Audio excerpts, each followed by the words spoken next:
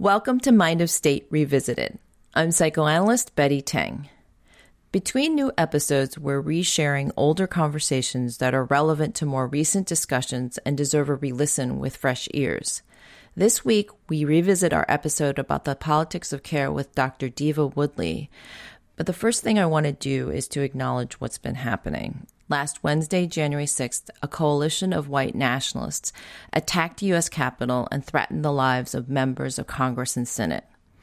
At all levels, we're reverberating from the impact of this chaos. And so we go back to our conversation with Deva because she talks about social movements. Now, she focuses on the movement for Black lives in her work and her research, but her work as a political scientist is also about social movements over time and how they impact government and change the course of how governments move. And we can call what happened January 6th many things, but it was also a social uprising movement of white nationalists. And she particularly ended up talking about the politics of care and what would it be like to focus politics on the well-being of people and on how we can help people thrive rather than focusing on, say, progress or economic growth. I think in the crises that we sit in of the pandemic, the economic crises of racial injustice, and now this, we really have to rethink how we govern ourselves, how we live together, and we're grappling with a lot right now. And our job, at least at Mind of State, is to help us think about things that are difficult or chaotic in politics. And so hopefully this will help put some pieces together. Have a listen. Let us know what you think on social media. You can find us at Mind of State Pod on Facebook, Twitter, and Instagram. And we'll see you next week.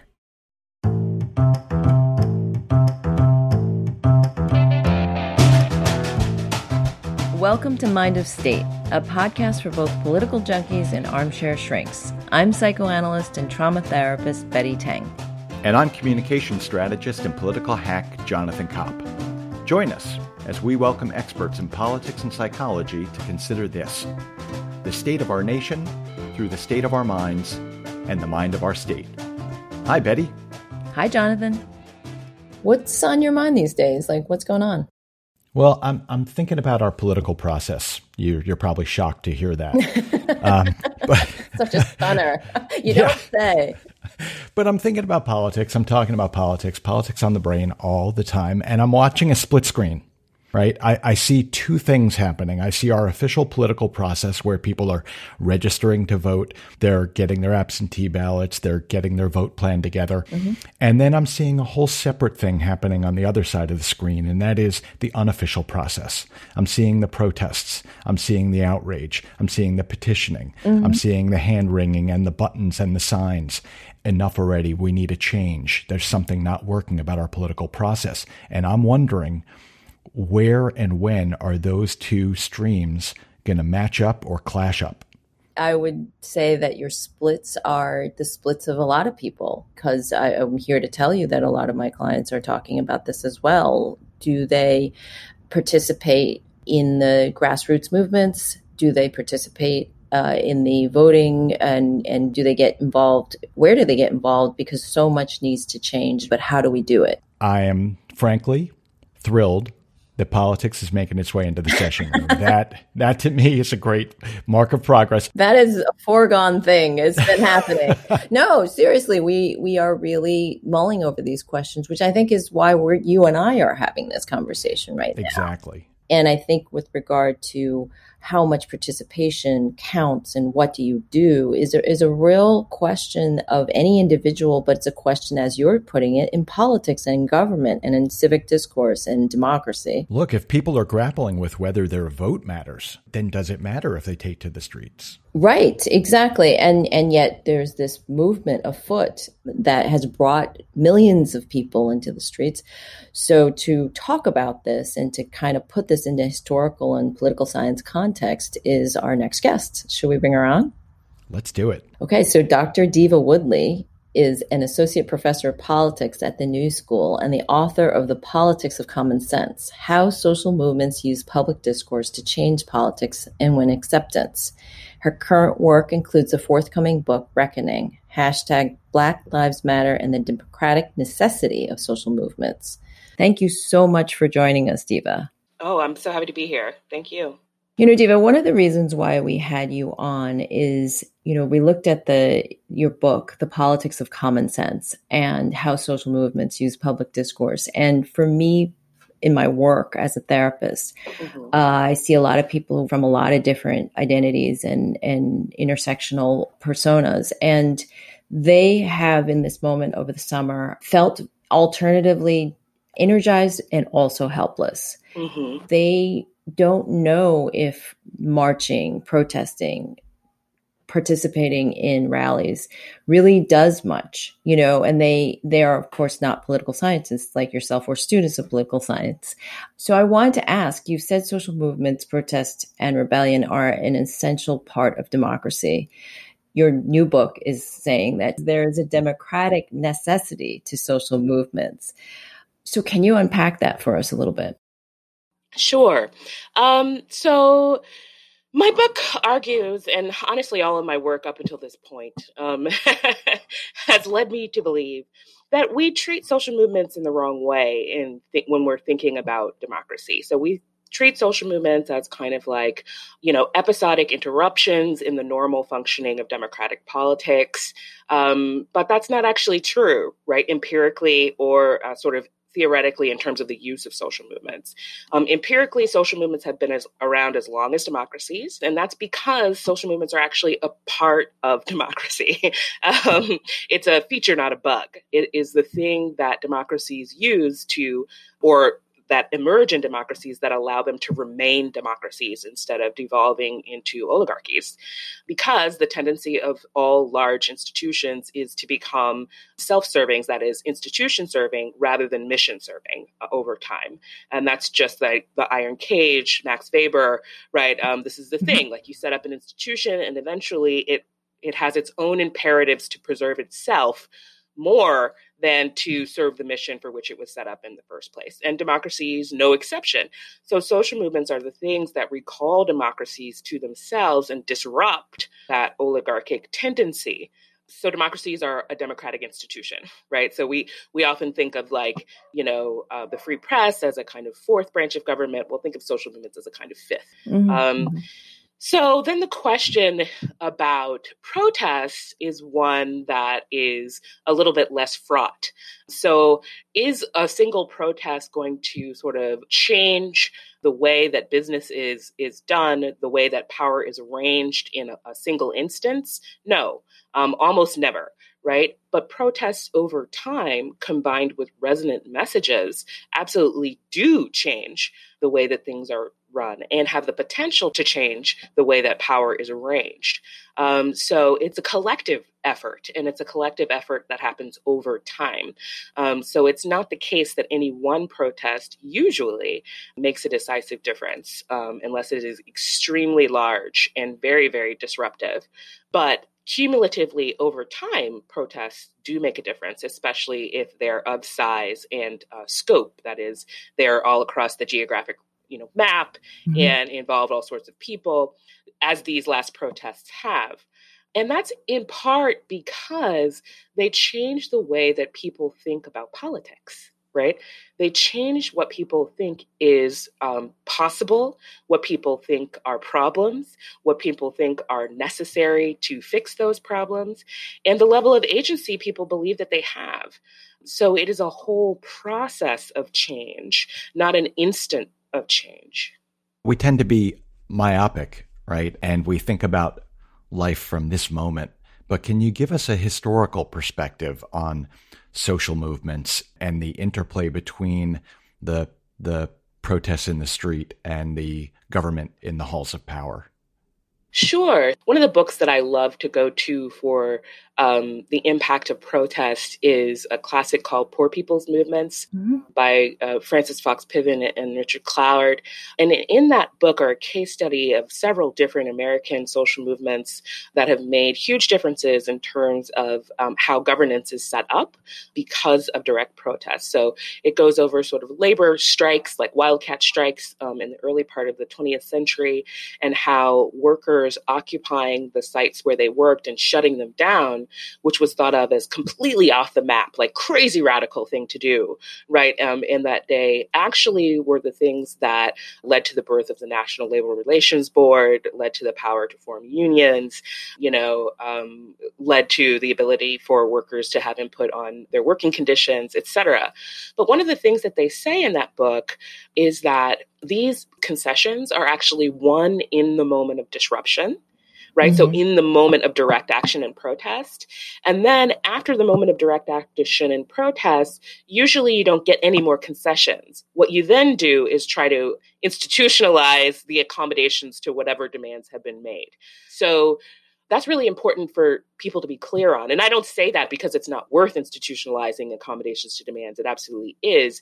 But it's important for people to understand that you need both sides of that process. So are you saying that, in other words, that government or the authorities, in embracing the call for reform, are somehow co-opting the power of the movement? Or is it always a tension, or can they work together towards a constructive end? What I mean is that they do work together toward a constructive end, but that the direct action and militant protest is the critical sort of part of getting concessions. Now, getting those things institutionalized so that they work for everyone is the process that follows, right? The institutionalization. So I don't consider it co-optation. I just consider it the process of how social movements impact governance. But both of those sides are important. So it always annoys me when people are like, what we really need is to be in the streets. And it's like, absolutely, that is what we really need.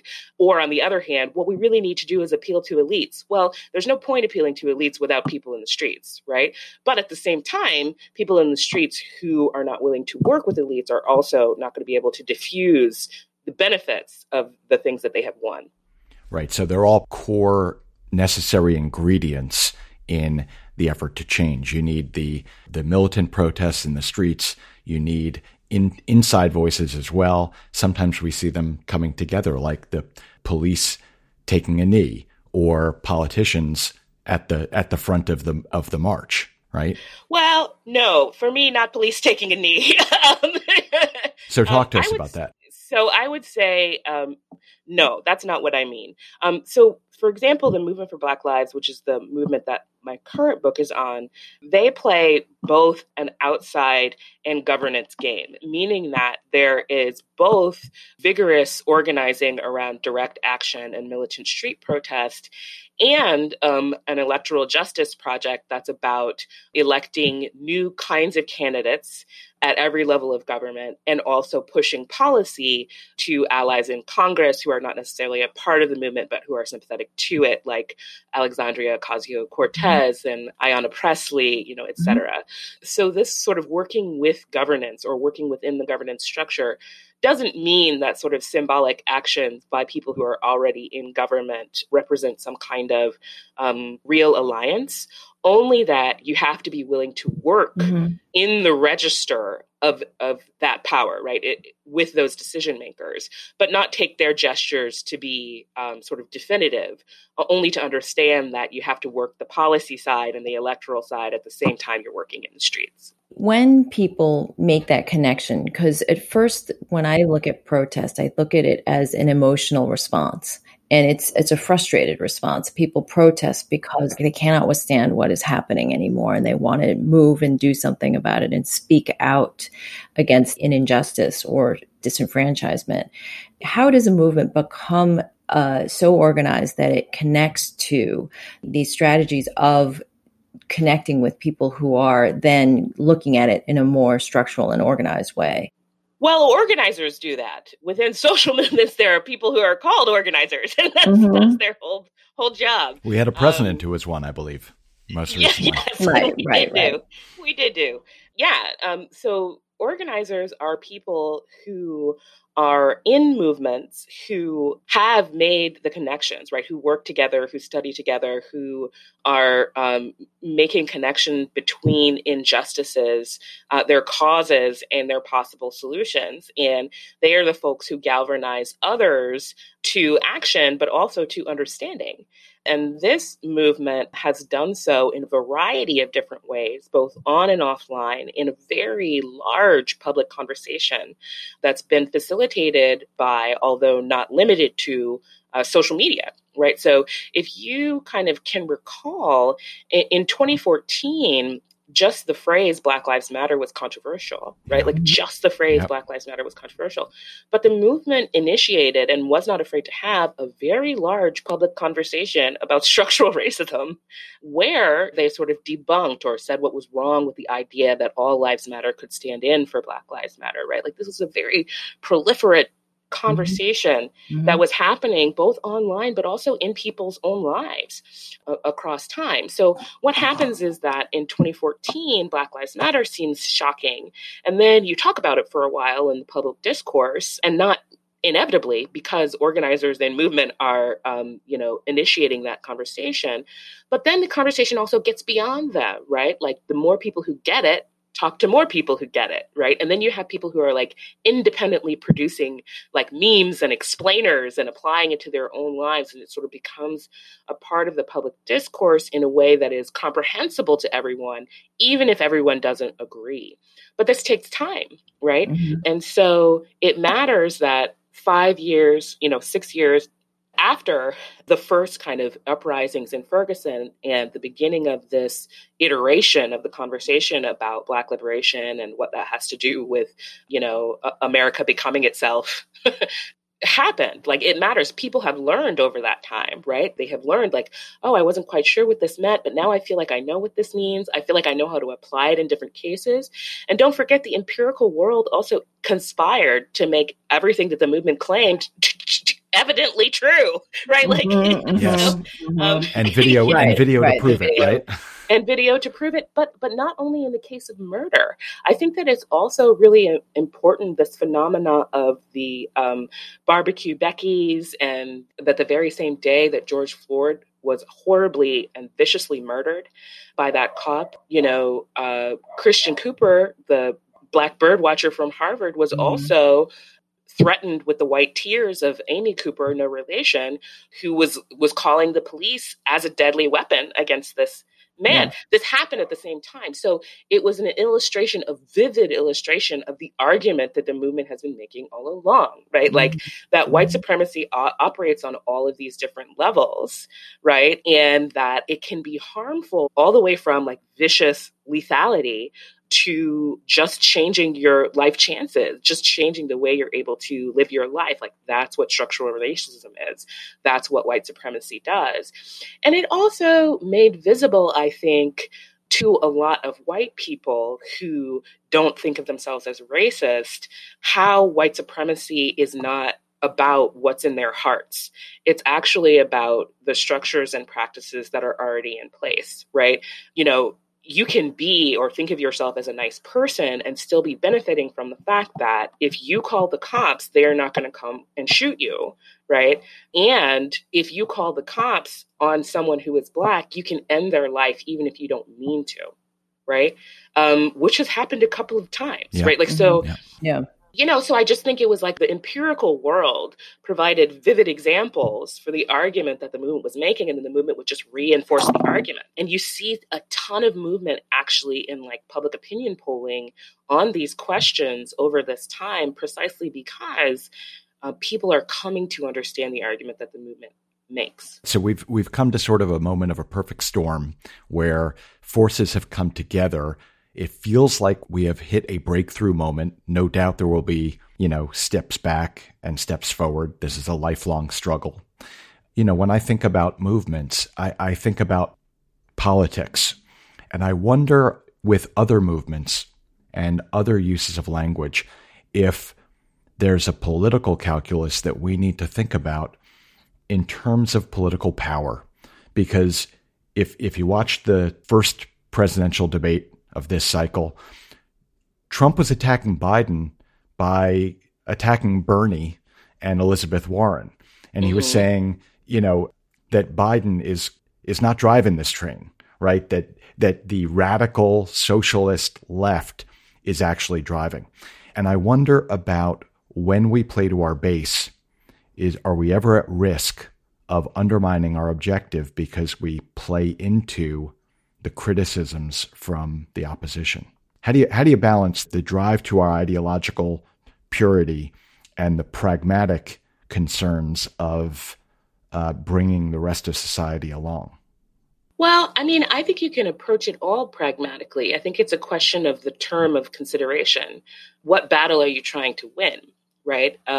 So I think whomever, as we can see, won the Democratic nomination would have been called a socialist. For sure.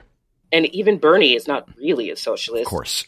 Not that there's anything wrong with that. Again, So in my view, I actually am not really interested in the attacks of the other side. What I'm interested in is the message from our side and the values and beliefs that we hold to, and not in the service of purity. I'm not interested in that. I'm interested in whether or not people on the left, or what is considered the left now, which honestly, by historical standards, is really just like basic care for people.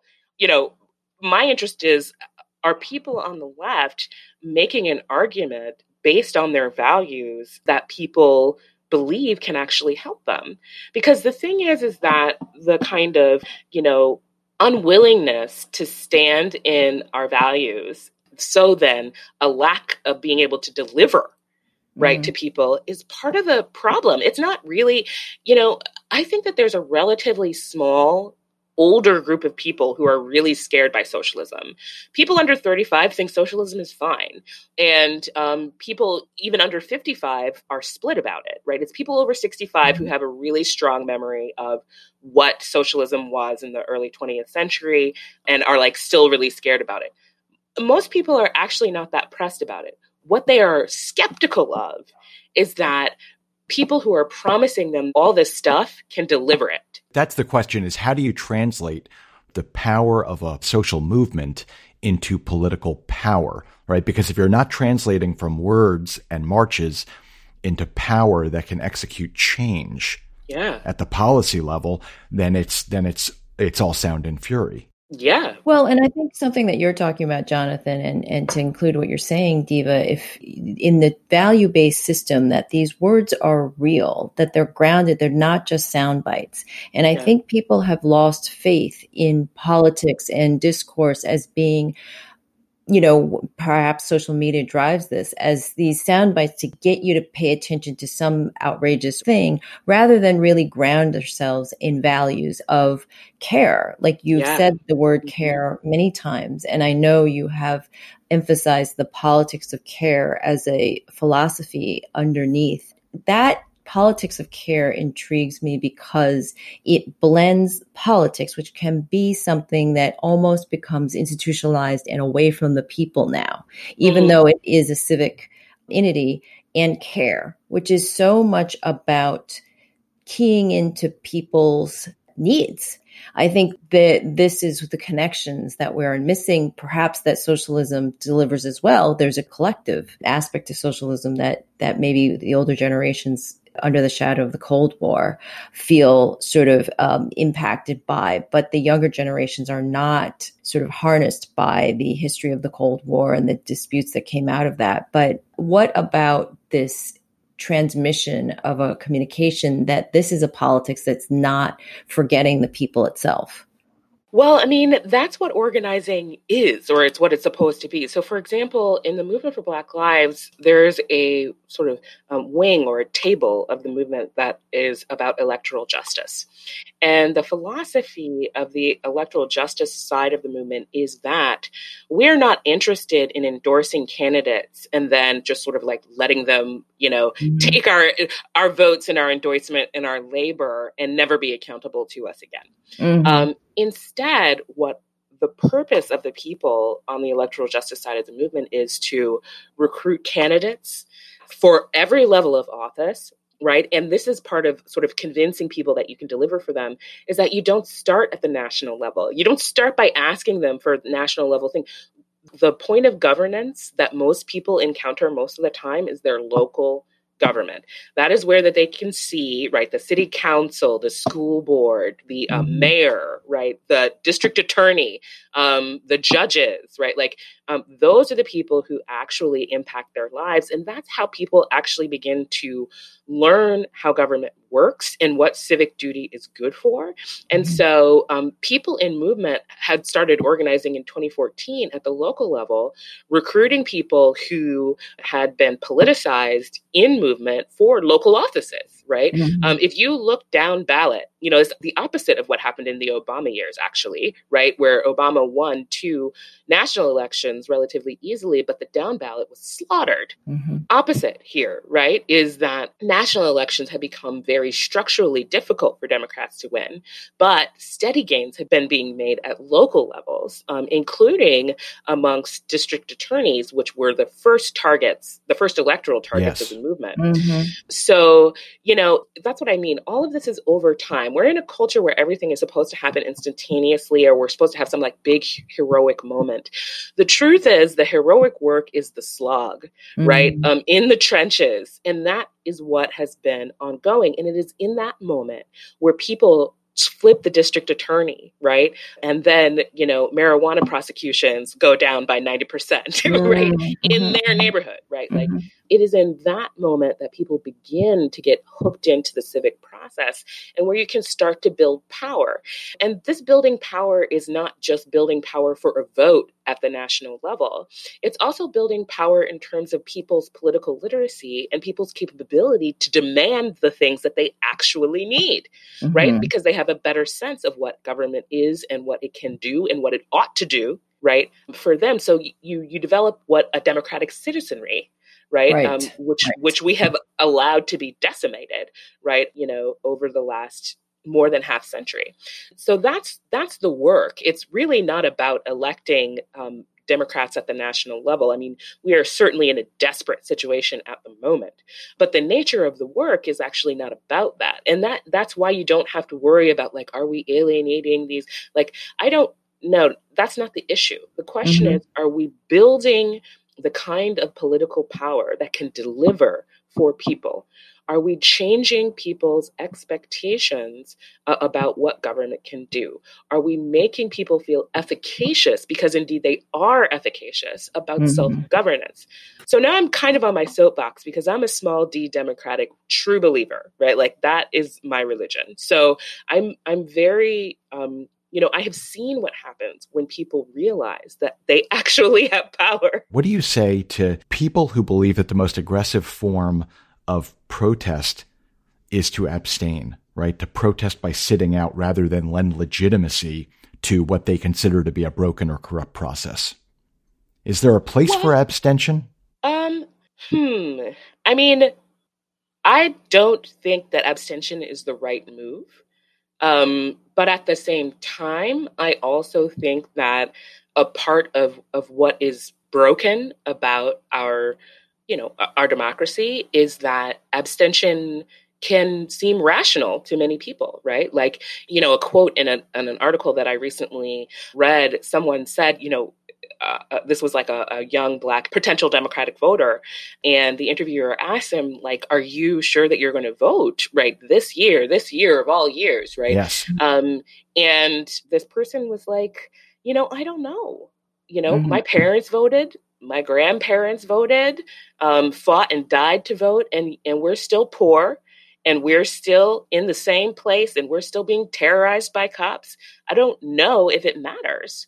And empirically, for many people, right, it doesn't matter, right? The national vote doesn't empirically directly matter for their life chances, even though it empirically matters for the life chances of the whole collectivity. That could speak to the legitimacy of voting, but it could also speak to the legitimacy of the forced choice, right? If there are 2 candidates or 5 candidates and you think that none of them adequately represent your interests, then you reject the very premise of choosing between flawed choices. Yeah, but I think it's more than just choices. I really think it's a kind of like despair. I think it's a kind of despair about the efficacy of governance at all.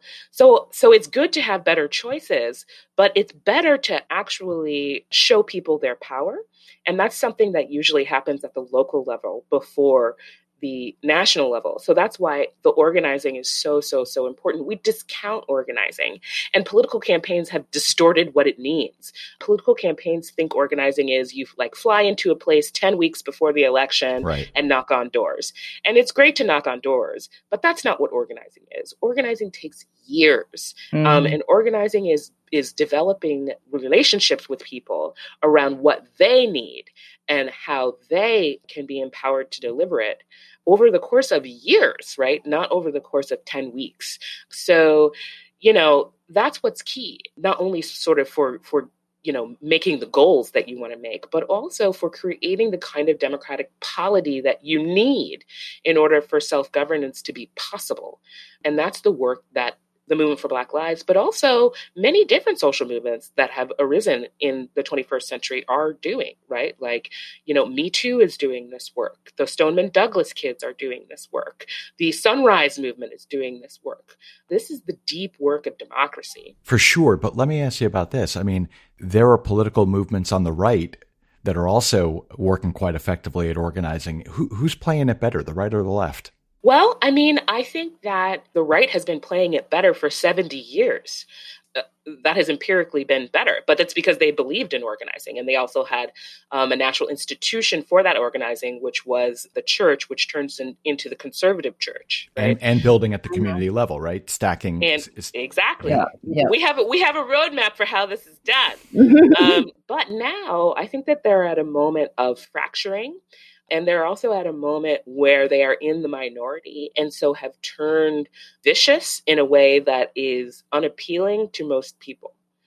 So I think that they have a lot of experience in organizing in this way, but I think that they're going to have a little bit more trouble organizing broadly, partly because they've become so odious. Yeah. And what you're talking about in terms of the long slog of organizing, which is building relationships, gaining trust, making dialogue with people so that needs can be determined. This is the blend between, to me, from my perspective, politics and psychology, because you identify with what people are hurting from or what they are missing, what they lack. And then you have to, over time, figure out what is the best thing for them. And it takes a long time, and to convince them that becoming involved is something that's even possible, just like you were talking about the despair of that individual. That's generational despair. It's an intergenerational trauma of a sort. And I was wondering about the left has got a coalition building that is much more diverse. And hashtag Black Lives Matter, or the Movement for Black Lives, has built these coalitions. It's including other people into the movement that are not necessarily directly impacted by police injustice, but feel absolutely like they cannot bear witness to this any longer. This kind of grassroots organizing where people are being empowered, how does that move people? Like, how do we reach the guy who's saying he's in despair and he doesn't want to vote? Observing generations of his family who have voted and still sit in the same position. You ask him to do other political work. That's the thing about organizing with a politics of care at the center, right? So a politics of care is about your orientation toward governance is how do we come to understand what people need and then distribute responsibilities so most people have what they need to live and thrive, right? And so it is not about demanding the vote from this person. It's saying, what is the biggest problem that you face in your life or that your community faces? And, how do we step in, right? How do you step in? What would you do if you had support? So you don't ask for the vote because the vote is not what he needs, right? Right. The vote is the transactional moment that you need from them. So you stop asking for that. What you ask for instead is, or not ask for, you ask about, right? Like, Right. what is the thing that your community needs? Like, what is the thing that if people had the resources, what would you do first here? And what kind of resources do you think you might need? Let's start to think about that. Let's start to talk about that. What do people already have? How do we? So that's it. It changes. And I think this is part of what's appealing about the movement for Black Lives and why it has so successfully worked with Me Too and Sunrise and all of that is because the purpose is, the question is always not what can you give me so that I can give you something else, but instead, like, what do we all need to live and thrive? What are the things that we need in order to live and thrive? And this was a question that was highlighted in the very beginning in a seemingly like incidental way. If you all remember in 2014, when the Ferguson uprisings were just happening, all around the internet, you started to see memes of that Audre Lorde quote about self-care. Do you guys remember that? Yes. Okay. Yes. So, of course, that's been taken up and commodified and become like about pedicures or whatever, instead of like, caring for yourself while you're a revolutionary who has terminal cancer, which is what it was actually. With well-painted toenails. Right, with well-painted toenails. Not that I'm against well-painted toenails, but... Right.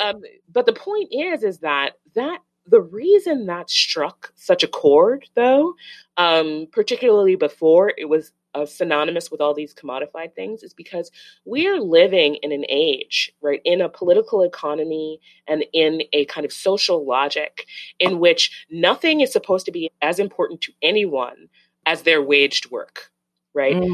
Everything else is secondary, both by necessity, but also by the sort of neoliberal logics that we operate under. And that's inhumane. And it's inhumane. It's especially inhumane to the poor, but it's actually also inhumane to a ton of other people who work for very high wages, right? But still don't have any time for the human interaction in their life. And time also to care for themselves, right? So we're in an age in which people are yearning for a different way of relating to each other and the world. And the movement has come in and said, what if we do politics as though we want to live? Imagine that. Imagine that, right? What a revolutionary thought. As though we want to live, right? Not just exist, not just to survive, not just be running after the next coin. What if we did politics as though we wanted to live together and enjoy our time on this planet? Right. And I think that's just deeply resonant. Yeah. So, Diva, how far do we go? I mean, I'm all for no justice, no peace. I march, I protest, I petition, I do all those things. How far do we go? Is it give me liberty or give me death? How disruptive do we need to be? How disruptive is it appropriate to be in this moment or ever in the social change business? Well, I mean, I don't know. People have to assess that for themselves, right? I mean, I think that there are moments for, physical, like forceful revolution, as, Frantz Fanon taught us. But there are also moments for revolutions that are, revolution is never bloodless, but that aren't directly born of war. For example, what happened in South Africa and the overturning of governance there. And then there are times for restructuring, and a reorientation of structures in society that's short of revolutionary, but still very significant. And then yet there are other times when what you need is a vigorous kind of reform or cleansing, right? Like it's situational, right? And people have to sort of decide that together. And it's a negotiation also. It's not always path dependent. Sometimes things change as people go along. So I would say that the sort of, in the American case for now, and sort of around the world in places where people have been marching and protesting, but also sometimes setting things on fire and also taking down monuments, and right, like I feel comfortable with that level of engagement, you know what I mean? And because people seem very clear about the kinds of transformation that they want. And people seem really clear that they don't want it to be bloody. That's the thing, is that whenever people like sort of gnash their teeth about the violence of these protests, it's estimated that somewhere between 25 and 30 million people were in the streets just in America this summer.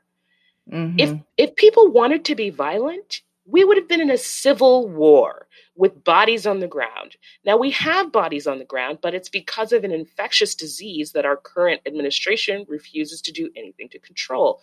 The protests didn't even add to the spread of COVID-19, the That's deadly right. virus that is going around. It is like the epitome of peaceful protest. And I refuse to accept any other kind of characterization because a few buildings got set on fire. I mean, it's absolutely ridiculous. It doesn't, given the scale of the protest, if violence was in any way in the purview of even 1% of the people who were in the street, we would have been looking at something very, very different than what we saw, which was mostly people, huge multiracial coalitions of people marching with their children with masks on, for the chance to live in a society they can be proud of. And Diva, you mentioned the pandemic, of course, and we sit in this time with the pandemic as a driver or as a crucible for all of this shift and a reconsideration of a lot of things because there's a lot that's going wrong and the ways in which government has not cared for us. Do you feel that these confluences of crises is pushing this drive towards how do we live together? Yes. And what's next then? How do we get out of this? Or where do you see this going in your wisdom and your research and your observations on this? Well, look, I can't tell you what the end of this is, but I agree with you that this is a critical juncture. This is one of those times in history that you read about. But the reassuring thing, maybe reassuring, is that if you look at 100 years ago, right, you look at 1919 and we're kind of in the same spot, right? Mm-hmm. Yeah. Tell us what spot, because you know the spot better than we know the spot, and that might help us. Well, at the beginning of the 20th century, we were in the midst of a world war, after a global pandemic, in the midst of uprisings for racial justice, in the midst of trying to figure out the transition of power in the United States. Also between the sort of 19th and 20th centuries, trying to figure out what the sort of difference was going to be between how we carried on, sort of with each other. We were in the middle of the Bolshevik Revolution and the beginnings of what we now think of as the labor movement. It was also a critical juncture where everything seemed to be changing at the same time because it was. Mm-hmm. And nothing about how it turned out was inevitable. It was all contingent. And it had to do with the way that people worked together to resolve all the problems that butted up together at that moment. Now, they didn't come up with any perfect solutions, right? And the solutions that they did come up with have run their course, right? Mm-hmm. But this is the moment for us to set the terms of the 21st century, right? This is the moment in which we are doing that. And the truth is that you don't get a chance to do this unless there is such a juncture as this. So even at the same time as it is excruciating, it's also an incredible opportunity, because this is the moment where we can decide, actually, everybody deserves a living wage, free healthcare, leisure time, and we also are going to think about governance as what do we need? How do we need to distribute responsibilities so that everyone can live and thrive, right? So that we can invent in a human way, so that we can both share resources and innovate. Like, this is the time that we sort of start to institutionalize those things. And it's important to sort of do that in policy, but also it's about changing your mind about how government works and what's it supposed to be for. Because that's also what changed at the beginning of the 20th century, right? Mm-hmm. Like, there began to be this idea that the government should provide enough stability so that people could reach prosperity. Most people could reach prosperity. That had never been a kind of idea. There was no idea that most people could be prosperous before the 20th century. It was all the nobility. Yeah, it wasn't even on the board, right? Yeah. Like, it was just like, most people are going to be poor and die young, and that's the way that is. So, but people changed their mind about what was possible, and so then tried to put in place an apparatus that could make what they believed possible actually possible in the world, at least for some people. So we are at the same moment. We have to decide what we believe is possible and then put in place the apparatus that makes it possible for most people, right? Like, so, it's work, and it's terrifying. I mean, don't get me wrong, we're in a terrifying moment, but critical junctures are always terrifying. But you know what? You've framed it in an optimistic way. You've said that we're at a critical juncture and change is possible. And there's also international examples of different forms of leadership as well. I mean, look, Jacinda over in New Zealand is like showing us the way, right? Yes. And she, people are learning from that, right? Especially under the kind of question that we have now hanging above us. Can we create a society in which people can live and thrive, right? And let the trade-offs be something that we're willing to deal with. And we look around the world and we see some examples of people who are making it work. And one of the takeaways from what you said before is that these organizers and the organizing work to show people that they have agency. And that is very important in terms of individual change and in terms of societal change. So that is something that I think people lose sight of. And you need organizers and movements to show people that they actually have agency in government and that it's not just this monolith that you can't attend to or get involved with. Right.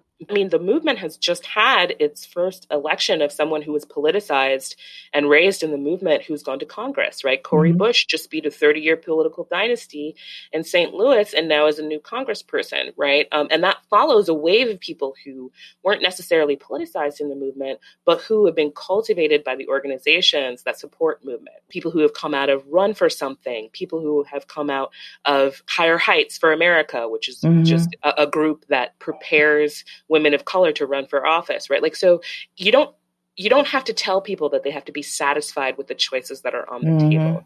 You have to go about the work of actually creating new choices. And that's already begun. And so that does make me hopeful. Social movements have a logic that this kind of change takes time, and that we have a huge moment of potentiality that people are trying to take advantage of, although outcomes are not guaranteed. Right? Yeah. And it is very stressful. Yeah, very, very stressful. Especially when we're living in an era of minority rule. And I think, yes. But I think what you particularly emphasized was agency, and that people can develop agency. They might not have it right now, but they can gain it, and they can learn it, and they can spread it. And that is really, really significant, because I think there are a lot of people who feel very overwhelmed and therefore inactive or frozen. And that's very, very distressing. Yeah. And I love your psychology analogy because, one, the movement does take this perspective of healing justice really seriously. It comes out of the disability justice movement, but also has like roots in this idea that to be well is a process that takes time. Right. Like to make yourself well is a process that takes time. And political change is a kind of course towards social wellness. So of course it's a process that takes time and you have to sort of invest in it. So I had not thought about it as almost like the process of therapy, but it is almost like the process of therapy. There's a lot of confluence in it. And I think that's the way it can be connected to. And that's why it's so apt that it's the politics of care. It's not the politics of progress, or it's not the politics of industry. It's the politics of care. Right. There are a lot of similar and parallel. Right. Because the process is the thing. The outcome is not the thing. The process is the thing. Because you don't quite know what wellness looks like at the beginning. Right. And you find it along the way. You find what it feels like. So to feel good. So yeah, that's awesome. Diva, thank you for making the choice to join us on Mind of State. Thank you. It was a pleasure.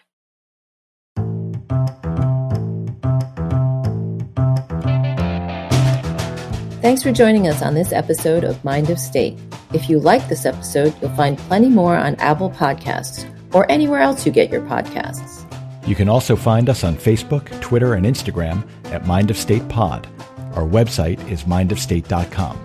Mind of State is produced by Alita Cooper and Jenny Woodward. Special thanks to our co-founder, Thomas Singer. I'm Betty Tang. And I'm Jonathan Kopp. Join us next time on Mind of State.